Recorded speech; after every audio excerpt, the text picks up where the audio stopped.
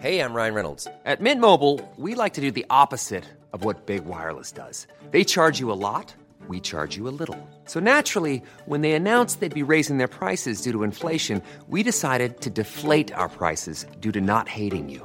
That's right. We're cutting the price of Mint Unlimited from $30 a month to just $15 a month. Give it a try at mintmobile.com/switch. $45 up front for 3 months plus taxes and fees. Promo rate for new customers for limited time. Unlimited more than 40 gigabytes per month. Slows full terms at mintmobile.com. Quality sleep is essential. That's why the Sleep Number Smart Bed is designed for your ever-evolving sleep needs. Need a bed that's firmer or softer on either side? Helps you sleep at a comfortable temperature? Sleep Number Smart Beds let you individualize your comfort, so you sleep better together. J.D. Power ranks Sleep Number number 1 in customer satisfaction with mattresses purchased in-store. And now, save 50% on the Sleep Number Limited Edition Smart Bed for a limited time. For J.D. Power 2023 award information, visit jdpower.com/awards. Only at a Sleep Number store or sleepnumber.com.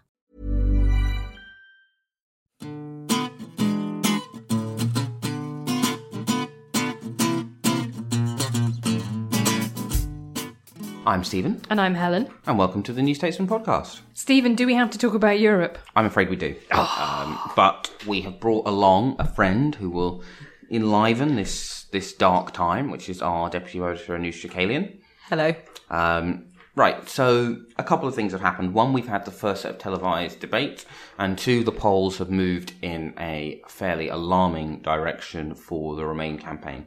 Well, you say the first televised debates, but so far no one's actually debated anyone else, right? So they had Michael Gove it was just Michael Gove and a studio audience. And then I watched David Cameron and Nigel Farage do their sort of same format where they have questions from the audience. What I thought about that, okay, mostly, I didn't really tweet anything during David Cameron's half. He went second because it was kind of just dull. Like, he just played a very straight bat. He was just very smooth and pink and unruffled. Nigel Farage, you always have to filter it through the fact that I'm not Nigel Farage's target audience. Mm-hmm. There was an amazing bit where he had to go at big pharmaceutical companies in the EU, and he said, this guy was a pharmacist who was saying that it was really important for EU-wide drug trials to go ahead. And he was like, well, the thing about pharmaceuticals is that they've been very unfair to alternative medicine makers. And you were like, oh, right, that's your criticism of the big pharma. It's not like any of the bad things that it does, but the fact that it's not kind enough to people who sell sugar pills and placebos. Okay. Well, that's both Nigel Farage's biggest strength and biggest weakness, I think, because he does just busk it. Like, he's gone completely rogue in the past few days because he's been sort of invisible in this debate so far. And he's not affiliated to the Vote Leave campaign, so they've just got their heads in their hands because they think he's so toxic. But at the same time, he sounds like he's saying new things and having fresh ideas, and he sounds very confident. Whereas, like you said about David Cameron, everything's so bland and on message. So I don't know how Nigel Farage's, the way that he does things will affect what voters think. But I think it might not be as terrible as the Vote Leave camp were worried about. I mean, they told ITV that it was a stitch-up. I've got to say that in a campaign marred by huge acts of tiny pettiness, Vote Leave blowing its top about Nigel Farage getting it, and that press release that Dominic Cummings, Vote Leave, authored and put out, and then the fact that they then doxed everybody involved and put their phone numbers on the internet, put all the BBC political producers' phone numbers on the internet. It was so spectacularly man-baby, I cannot even begin to engage with it. So when I was profiling Vote Leave, there was a lot of stuff about Dominic Cummings from people who've met him over the years, and I couldn't put in just because otherwise it would become a profile of Dominic Cummings. But my favourite, which I think speaks to it, they said he's the kind of person who started behaving in an eccentric and brusque way because he thought that was a way of showing how clever he was in the early 90s. And now it's just become something and and now it's just become his personality. They said it's a bit like those people who like wear a leather jacket and say they're a proper rocker. I think he's one of the more fascinating, because his character in politics, because as you wrote in your piece about the Odd Squad a couple of years ago, he's been involved in, nasty but successful campaigns like the referendum on elected mayors. No, it was a Northeastern Assembly. The No to AV campaign followed exactly this playbook we're seeing now, which is, make up a cost, in this case of £350 million, and goes to Brussels every week. It doesn't, and the 75 million Turks who will allegedly be soon granted access to the European Union. They won't. But we know that it can work, and the polls are a bit alarming, although perhaps not as alarming as the sterling markets are suggesting they are. Okay, well, let's take the polls thing head on, because the trouble is now everybody's in a situation where if you see a poll that you don't like, you just go, but polls, eh? Are the polls completely discredited? Do you think they are herding around a particular solution? Do you think they're not reaching people who are going to vote? Come on, Stephen, tell me. You're the oracle. So, I mean, there are a couple of important, and this is kind of going to be several half-formed thoughts about polls. One, they got London basically bob on. Pretty much every company called London right to within a percentage point or so. However, and also the historical problem of polls in Britain being wrong is not the polls are wrong, it's the polls overestimate the Labour Party. Crucially, they overestimate the type of people who vote for the Labour Party. Young people, people who live in cities, the poor, and people who are more transient for one reason or another. Those are all groups of people who are much more likely to vote Labour, and they're much less likely to be more likely to be overpolled, which means that Labour has tended to underperform its poll rating, whereas actually most of the Tories they've tended to get the Tories about right. The difficulty with the referendum is, one, they don't really have a recent referendum to measure against. Referendum polling is always as hard as it gets.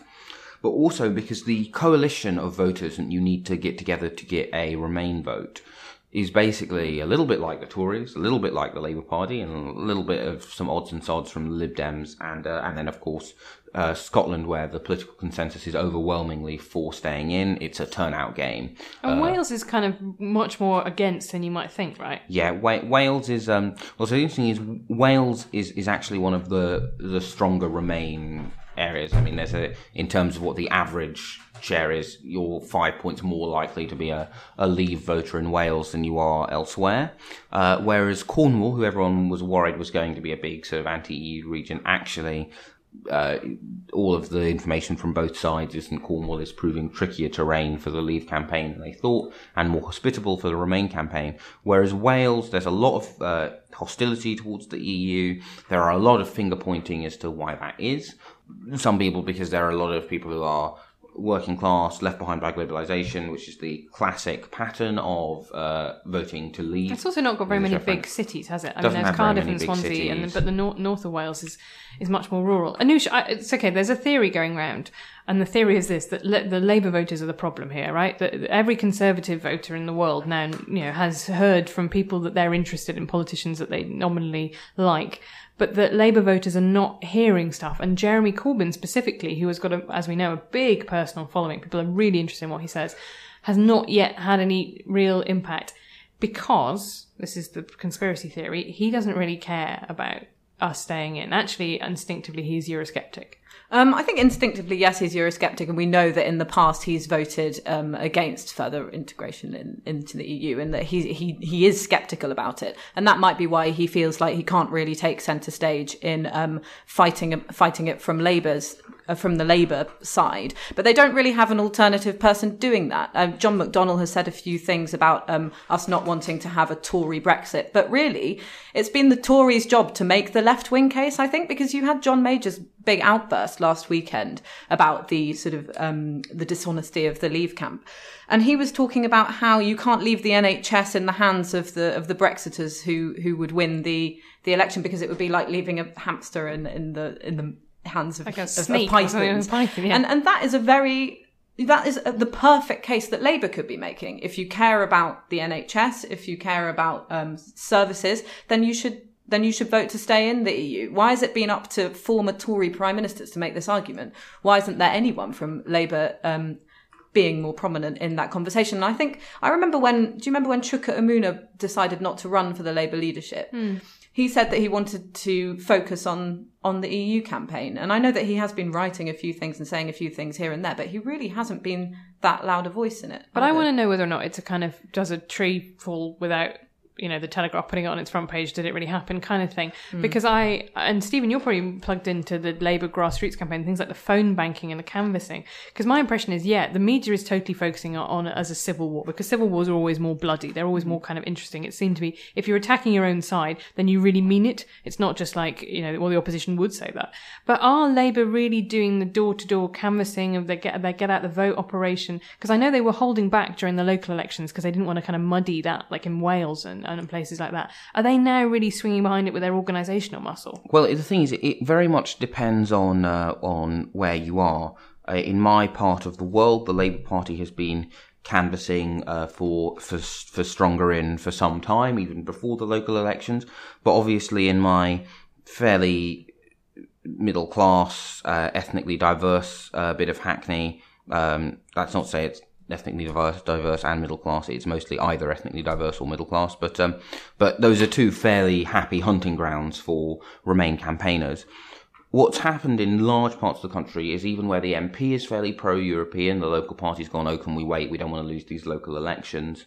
But now the Labour Party is mostly swinging behind it on the ground. I mean, Jeremy is, potentially a bit of a Eurosceptic, but the interesting thing about looking through the 1975 election campaign is the Conservatives, who were almost uniformly pro-European at the top, did not really have a big role in the referendum either. They did lots of things, but exactly as you say, civil wars are sexy. A largely unified party, not so much. And, I mean, so there are a lot... And last time, Harold Wilson's bacon was saved by Conservative and Liberal voters. Cameron will hope that will happen in reverse. But the big difference isn't... What the Remain campaign did last time is they fought a very similar campaign to the one we're seeing now. Jobs, security, the economy, all of which are issues which are quite good messages for Conservative voters. They are less good if you are trying to win over more Labour voters, which Cameron needs to do. It's not really clear to me what he has beyond this fear that the Leave campaign will get in, will have a very right-wing Prime Minister who will eat the NHS, which I think is actually a perfectly legitimate fear. And also, ultimately, the poorest in society will bear the brunt of the economic shock than Britain would suffer should we vote to leave. But it does put them in the tricky position of not having a strong Labourite message. But it is mainly than. Well, I just think, so Peter Wilby, our first thoughts writer, who is often not afraid to go against consensus, he's predicting a big win for Remain, right? And this is his theory, is that older people, as we know, are more likely to vote. And actually in the final weeks of the campaign, things like, what is your pension fund safe from this economic shock? Those kind of things. The risk averseness will take over. I'm going to ask you, Stephen, first, because this is why I get to ask these things, so I don't have to answer them. You predicted at the start of the year Brexit. Are you still Brexity? Yes, I think I am, actually. So at the start of the year, I said that there would then the chances of Brexit were much higher because I thought there'd be a migrant crisis. Of course, we are now having 18 Albanians rescued in the coast, the Navy policing the Atlantic. It's very warm as we're recording it now, which increases the number of people going, I'm having, the weather doesn't look bad. Obviously, I've got ISIS or a failed state in the shape of Libya at my back, or a rubbish economy stricken by climate change in the case of Eritrea. I'll try my hands on this boat. That helps the Leave campaign. I don't think the Remain campaign has a big enough lead in the polls where it still does lead to be certain of that. I think Peter is right that one of the good things about the polls narrowing now is you're starting to see the effects on sterling. You're starting to see the warnings from the pension fund, which might hit that a bit. But in Scotland, there had been a 2-year backdrop of, if you vote for independence, the sky will fall in, which meant that when people started going, oh, actually, maybe the sky will fall in, people went, oh, well, they've been saying it for a while. 6 months ago, Cameron was saying he might vote to leave the European Union, which means that the fear message is much less powerful and much less effective because it hasn't been going on as long. It's not something that people have believed for a long time, and you can demonstrably say that they have. Yeah, and also what you have in this case, unlike the Scottish referendum, is MPs kind of openly contemplating Britain leaving in the EU. We had that story about pro-EU MPs wanting to vote to keep Britain in the single market should Brexit arise. And so they're openly sort of planning to do these things. This is how we mitigate it, and you wouldn't really feel the difference. How to mitigate it, exactly, and use their majority in the Commons to try and soften the blow of Brexit on the economy. And I remember in the Scottish referendum, people weren't even sort of entertaining the thought. I remember Whitehall kept denying that they were sort of wargaming different scenarios and saying that they didn't have a backup plan because it definitely wasn't going to happen. They're not doing that this time. So while I don't really want to make a prediction, I think you can tell from the people in power and the people who are most in touch with the voters and the arguments that they are really worried. Yeah, I think for me the most worrying thing is the total reluctance, as per Labour at the last election, to come up with a consistent, credible line on immigration, right? Either you say, I'm willing to actually go out and make the case that 500,000 of the EU nationals in Britain are from Ireland. We're not going to, are we really saying that we're going to send them home? Like, you know, all the economic benefits of immigration, there are there, but they've just been distributed unfairly. We're going to redress those things. And so either you make that, or you say, you're right, actually, immigration is a completely terrible problem and we're going to have to find some other way of doing it. But just to kind of constantly going, no, let's not talk about immigration, let's talk about the economy. I think I just don't see why someone isn't taking that head on. Well, I can see why, because it would be the least attractive job in politics, right? And also because Labour haven't quite got what, I mean, Jeremy Corbyn, you could think would be very well placed just to make a kind of happy-go-lucky, let them all come kind of message, but the party still won't quite let him, and I think that's a real problem. Yeah, at the moment you only really hear you don't hear them because no one reports it, but the Green Party making the positive immigration case, you don't hear it anywhere else. Yeah. And business as well. Yeah, and places like the FT and the Economist saying, well, actually, hang on a minute, you know, this is, you know, these people are coming here to work and they are largely contributing and boosting the economy. We'd much rather be the kind of place that is attractive, that people want to come and work in, than an economy that is shrinking and doesn't have any, you know, has huge amounts of unemployment. Anyway, that's all we've got time for. Thank you for joining us for this section of the podcast, and we'll see you in a few minutes again, Anoush.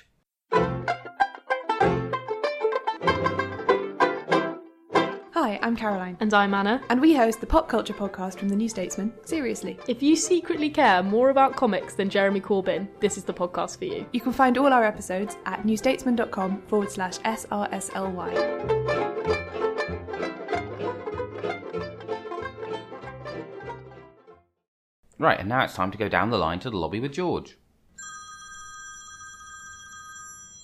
Hi, Stephen. Hi, George. So we had the penultimate PMQs before Parliament breaks up for the EU referendum.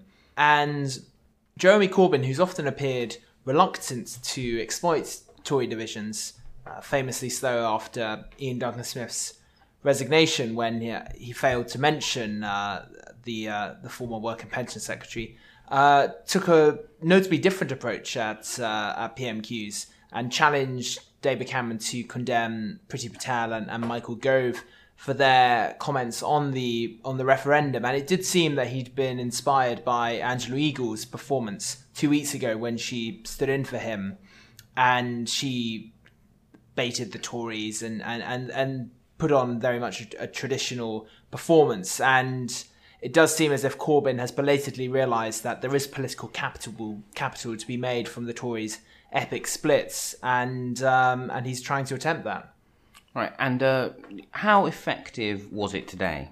Cameron parried the blows reasonably well by saying, I don't agree with them, of course we've had collective responsibility suspended. And then he rather exasperatedly remarked, aren't we meant to be on the same side, essentially?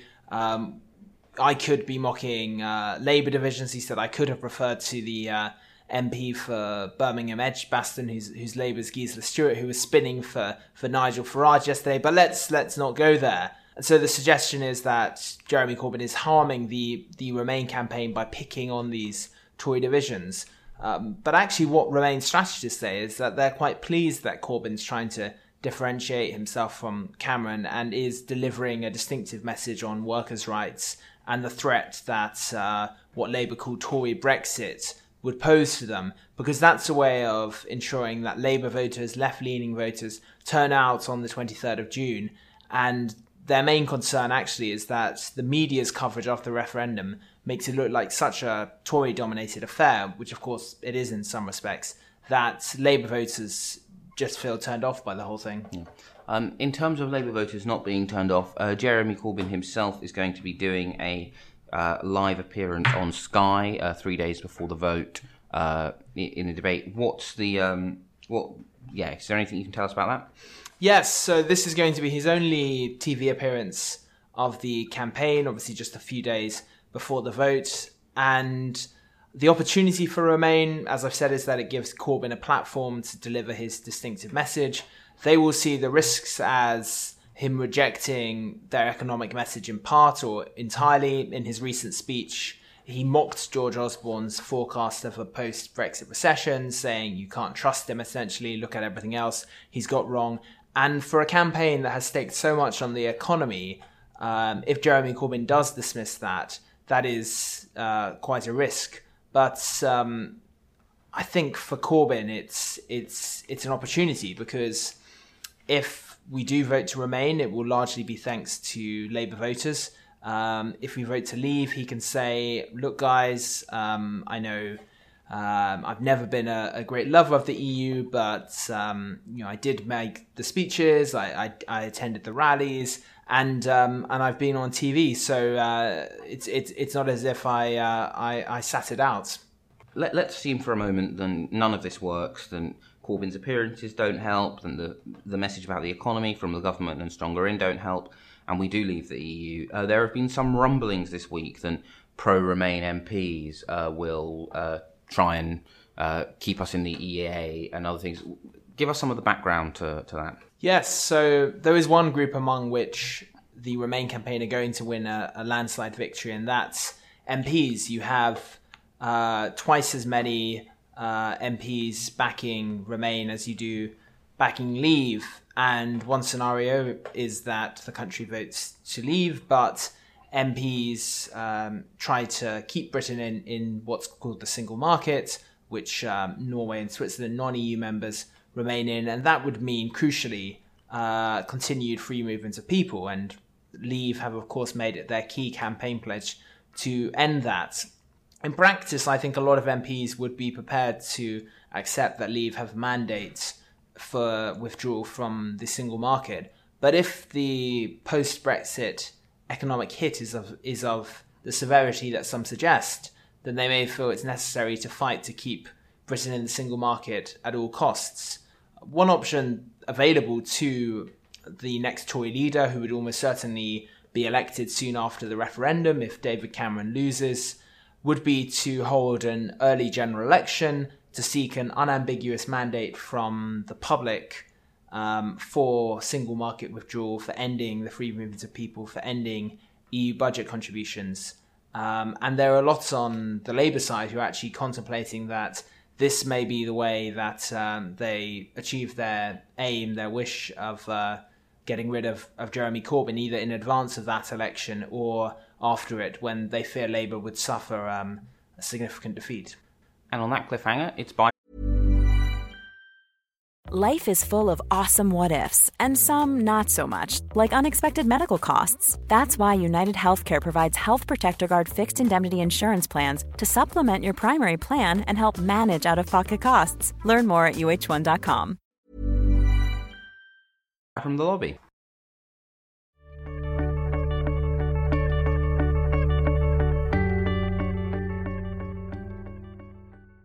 And now we're joined by our deputy web editor, Anusha Kalian, to talk about musicals. And there is a news hook, such as it is for this, which is that the Grammys are coming up. I'm going to say Grammys or Emmys. Who knows really? Tonys. Yeah, them. Something. Tonys. An award that ends in Y is coming up. And Emmys are for drama. Thank you. I don't know why I've decided to be really het up about this. Sorry, as you were. All right, go on. But anyway, Hamilton, which is a really interesting example of a smash hit news musical, which is on Broadway at the moment, is hopefully coming to England next year. And it tells the story of one of the founding fathers who kind of came from absolutely nowhere. And one of the things that it does is revolutionary. Obviously, first of all, it's a rap and hip hop musical, but almost cast on non-white. So it just recasts everybody in history as if they were non-white. I'm just going to play you the beginning, because it's a musical that doesn't have an overture, right? It just goes straight into this.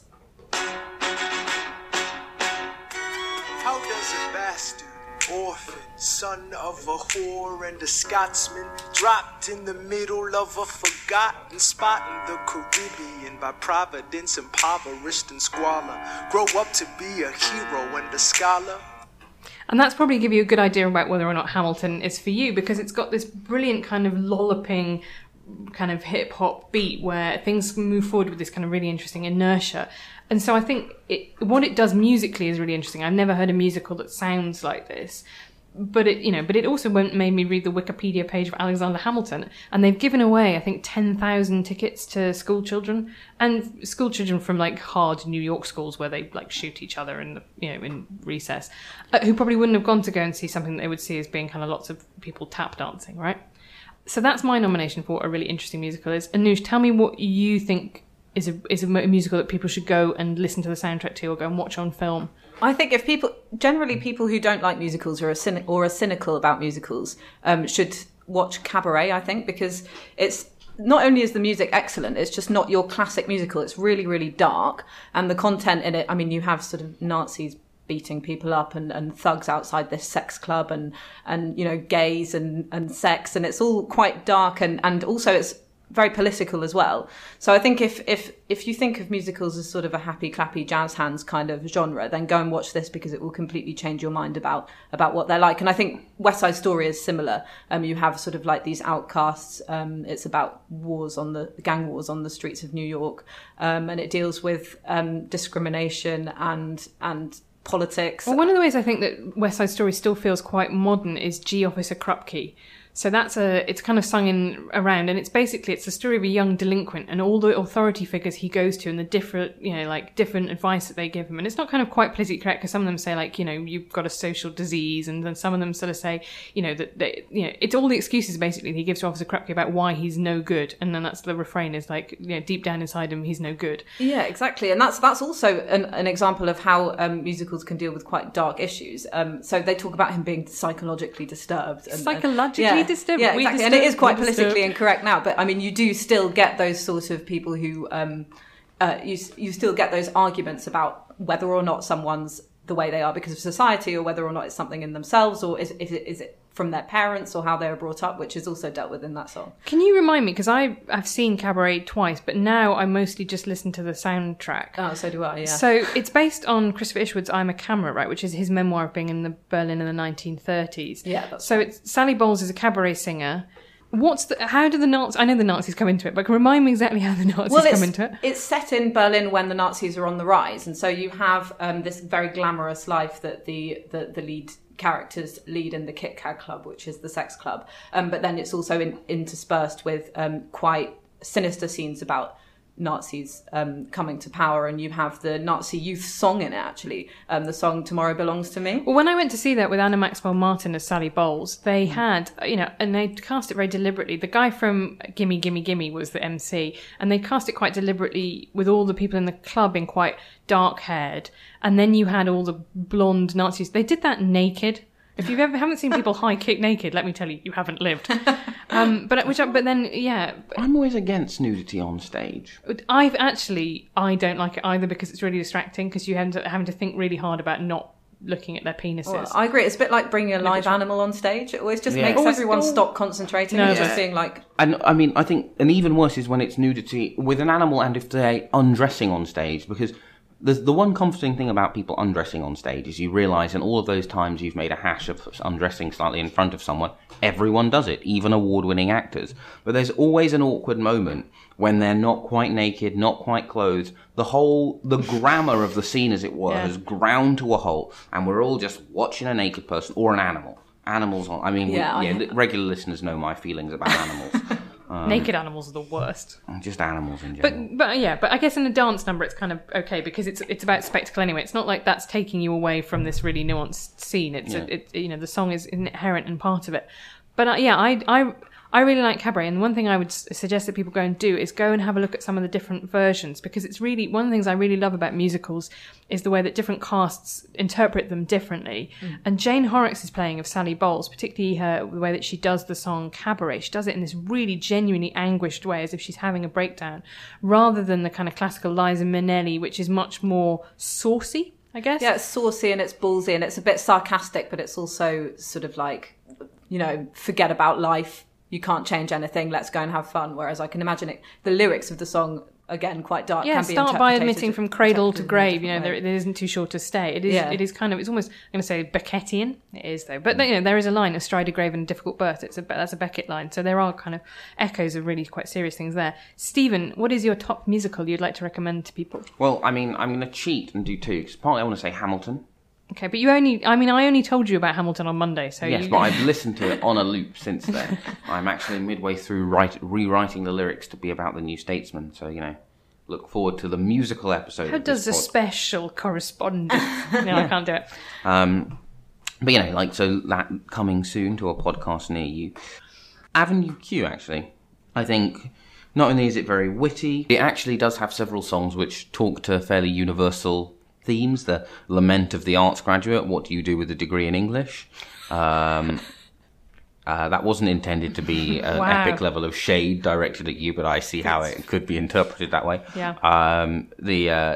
Everyone's a little bit racist sometimes. It's actually a fairly good bit of social commentary, rising from the low, like The Internet is for Porn. Yeah, it's a good song. I haven't seen Avenue Q. It's actually just quite a good song with some quite good musicals. I mean, my first musical was an old VHS of Joseph and the Technicolor Dreamcoat, which I would warn people against re-seeing, because after Lee Mead won Any Dream Will Do, I went to see his version of it. And even Lee Mead, who I have to say, on that show, his version of Paint It Black was extraordinary.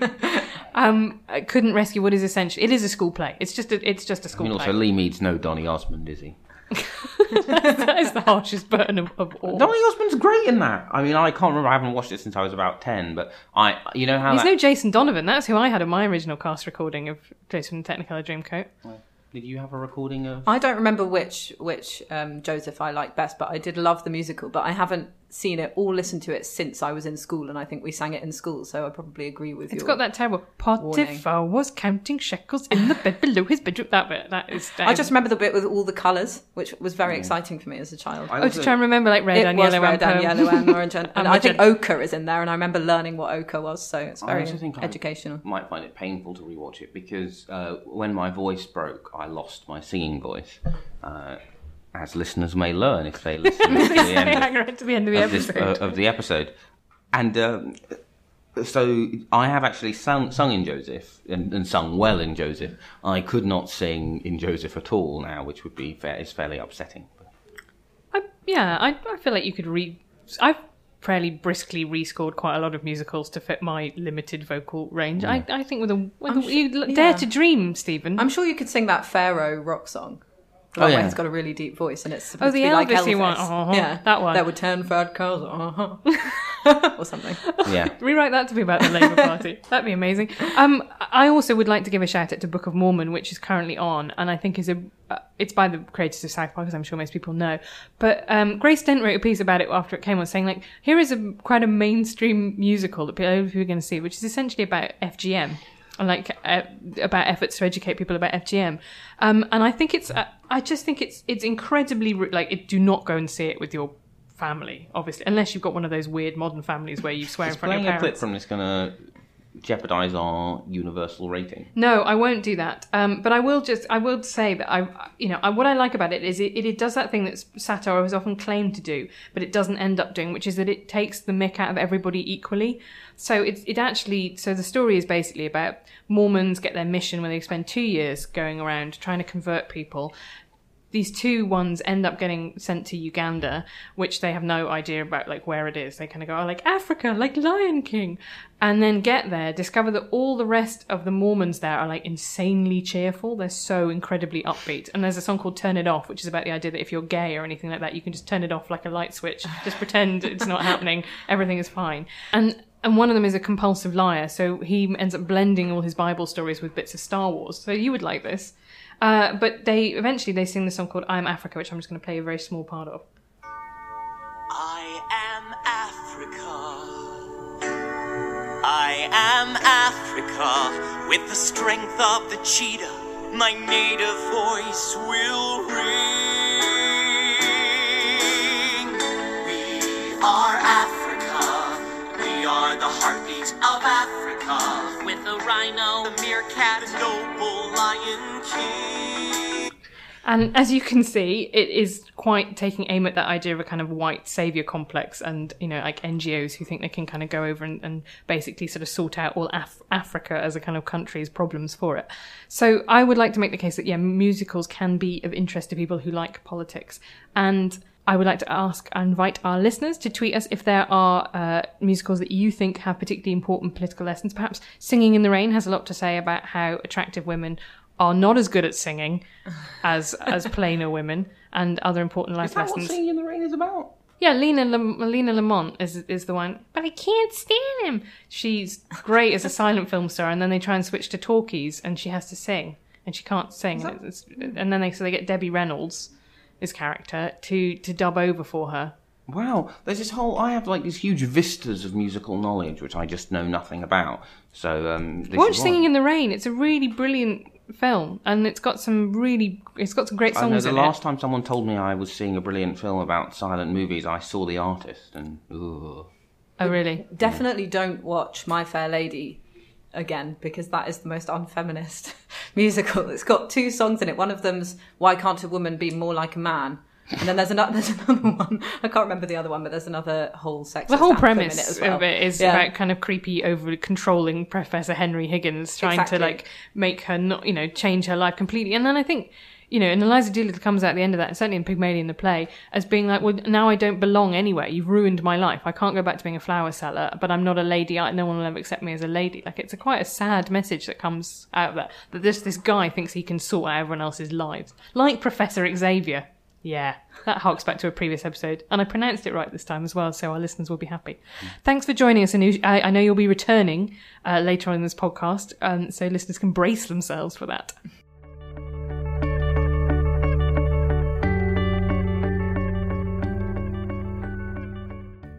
And now welcome to a section called You Asked Us to Sing Stephen's version of American Pie that has now been rewritten to be about the Scottish Labour election problems, right? And also the Labour, but yeah, it's been broadened out. But yes, a while ago I wrote a song on Twitter during election night when I was tired, it's 6 a.m., slightly giddy, yeah.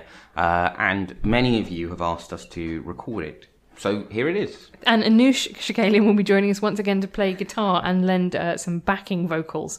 And if you are of a sensitive disposition, listeners, I would say that there is a content note on this for bad key changes and or people switching the verse halfway through. A long, long time ago, I can still remember how Labour used to win the Clyde. They cheered the victory in advance, no other party had a chance, but now there's only Morningside. But Indie Ref made me shiver with every leaflet I'd deliver. Bad news on the doorstep, I couldn't take one more step. And I can't remember if Murphy cried when he heard that we'd lost East Kilbride, but something touched me deep inside the day that Dougie sighed. So bye-bye to Kay Hardy's old guys. They used to win by landslides, now they're stuck on Morningside. Now Tom Harris is a blogger doing consulting on the side, singing What Happened to My Glasgow Landslide? What happened to my Glasgow landslide? For 10 years Cameron's on his throne, and moss grows fat on the headstone, but that's not how it used to be. Now did you write the Chilcot report? And do you think Blair should be in court? And can you teach me how to release it real slow? Well, MacDonald read a book on Marx, Corbyn signed apples in the park. Our polling ratings getting dark the day that event sky sighed. So bye-bye to Kay Hardy's old guys. They used to win by landslides, now they're stuck on Morningside. Horace is a blogger doing consulting on the side, singing What Happened to My Glasgow Landslide? What happened to my Glasgow landslide? We protested war in a summer swelter, but now Iraq needs a fallout shelter. Drones fly high over Pakistan. The joining fee was just £3. They said sign up and so I did. Vote Corbyn was the urge, but then there came the purge. 'Cause Harmon tried to cleanse the roll, the right refused to yield control. Corbyn topped every poll the day the Blairites cried. So bye-bye to Kehardie's old guys. They used to win by landslides, now they're stuck on Morningside. Now Tom Harris is a blogger doing consulting on the side, singing What Happened to My Glasgow Landslide? What happened to my Glasgow landslide? And the 3 MPs I admired the most nominated Corbyn, now Labour's toast. They've got no MPs from coast to coast. That is, first past the post. So bye-bye to Kehardie's old guys. They used to win by landslides, now they're stuck on Morningside. Now Tom Harris is a blogger doing consulting on the side, singing What Happened to My Glasgow Landslide? What happened to my Glasgow landslide?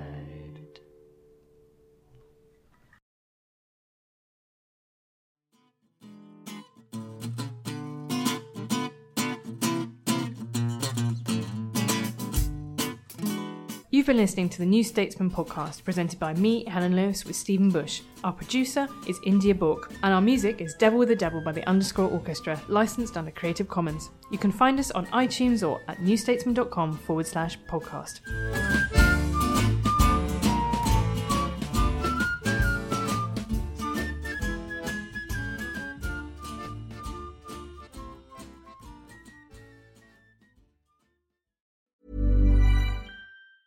Hi, I'm Daniel, founder of Pretty Litter. Did you know cats tend to hide symptoms of sickness and pain? I learned this the hard way after losing my cat, Gingy. So I created Pretty Litter, a health monitoring litter that helps detect early signs of illness by changing colors, saving you money and potentially your cat's life. Pretty Litter is veterinarian developed, and it's the easiest way to keep tabs on your fur baby's health right at home. Go to prettylitter.com and use code ACAST for 20% off your first order and a free cat toy. Terms and conditions apply. See site for details.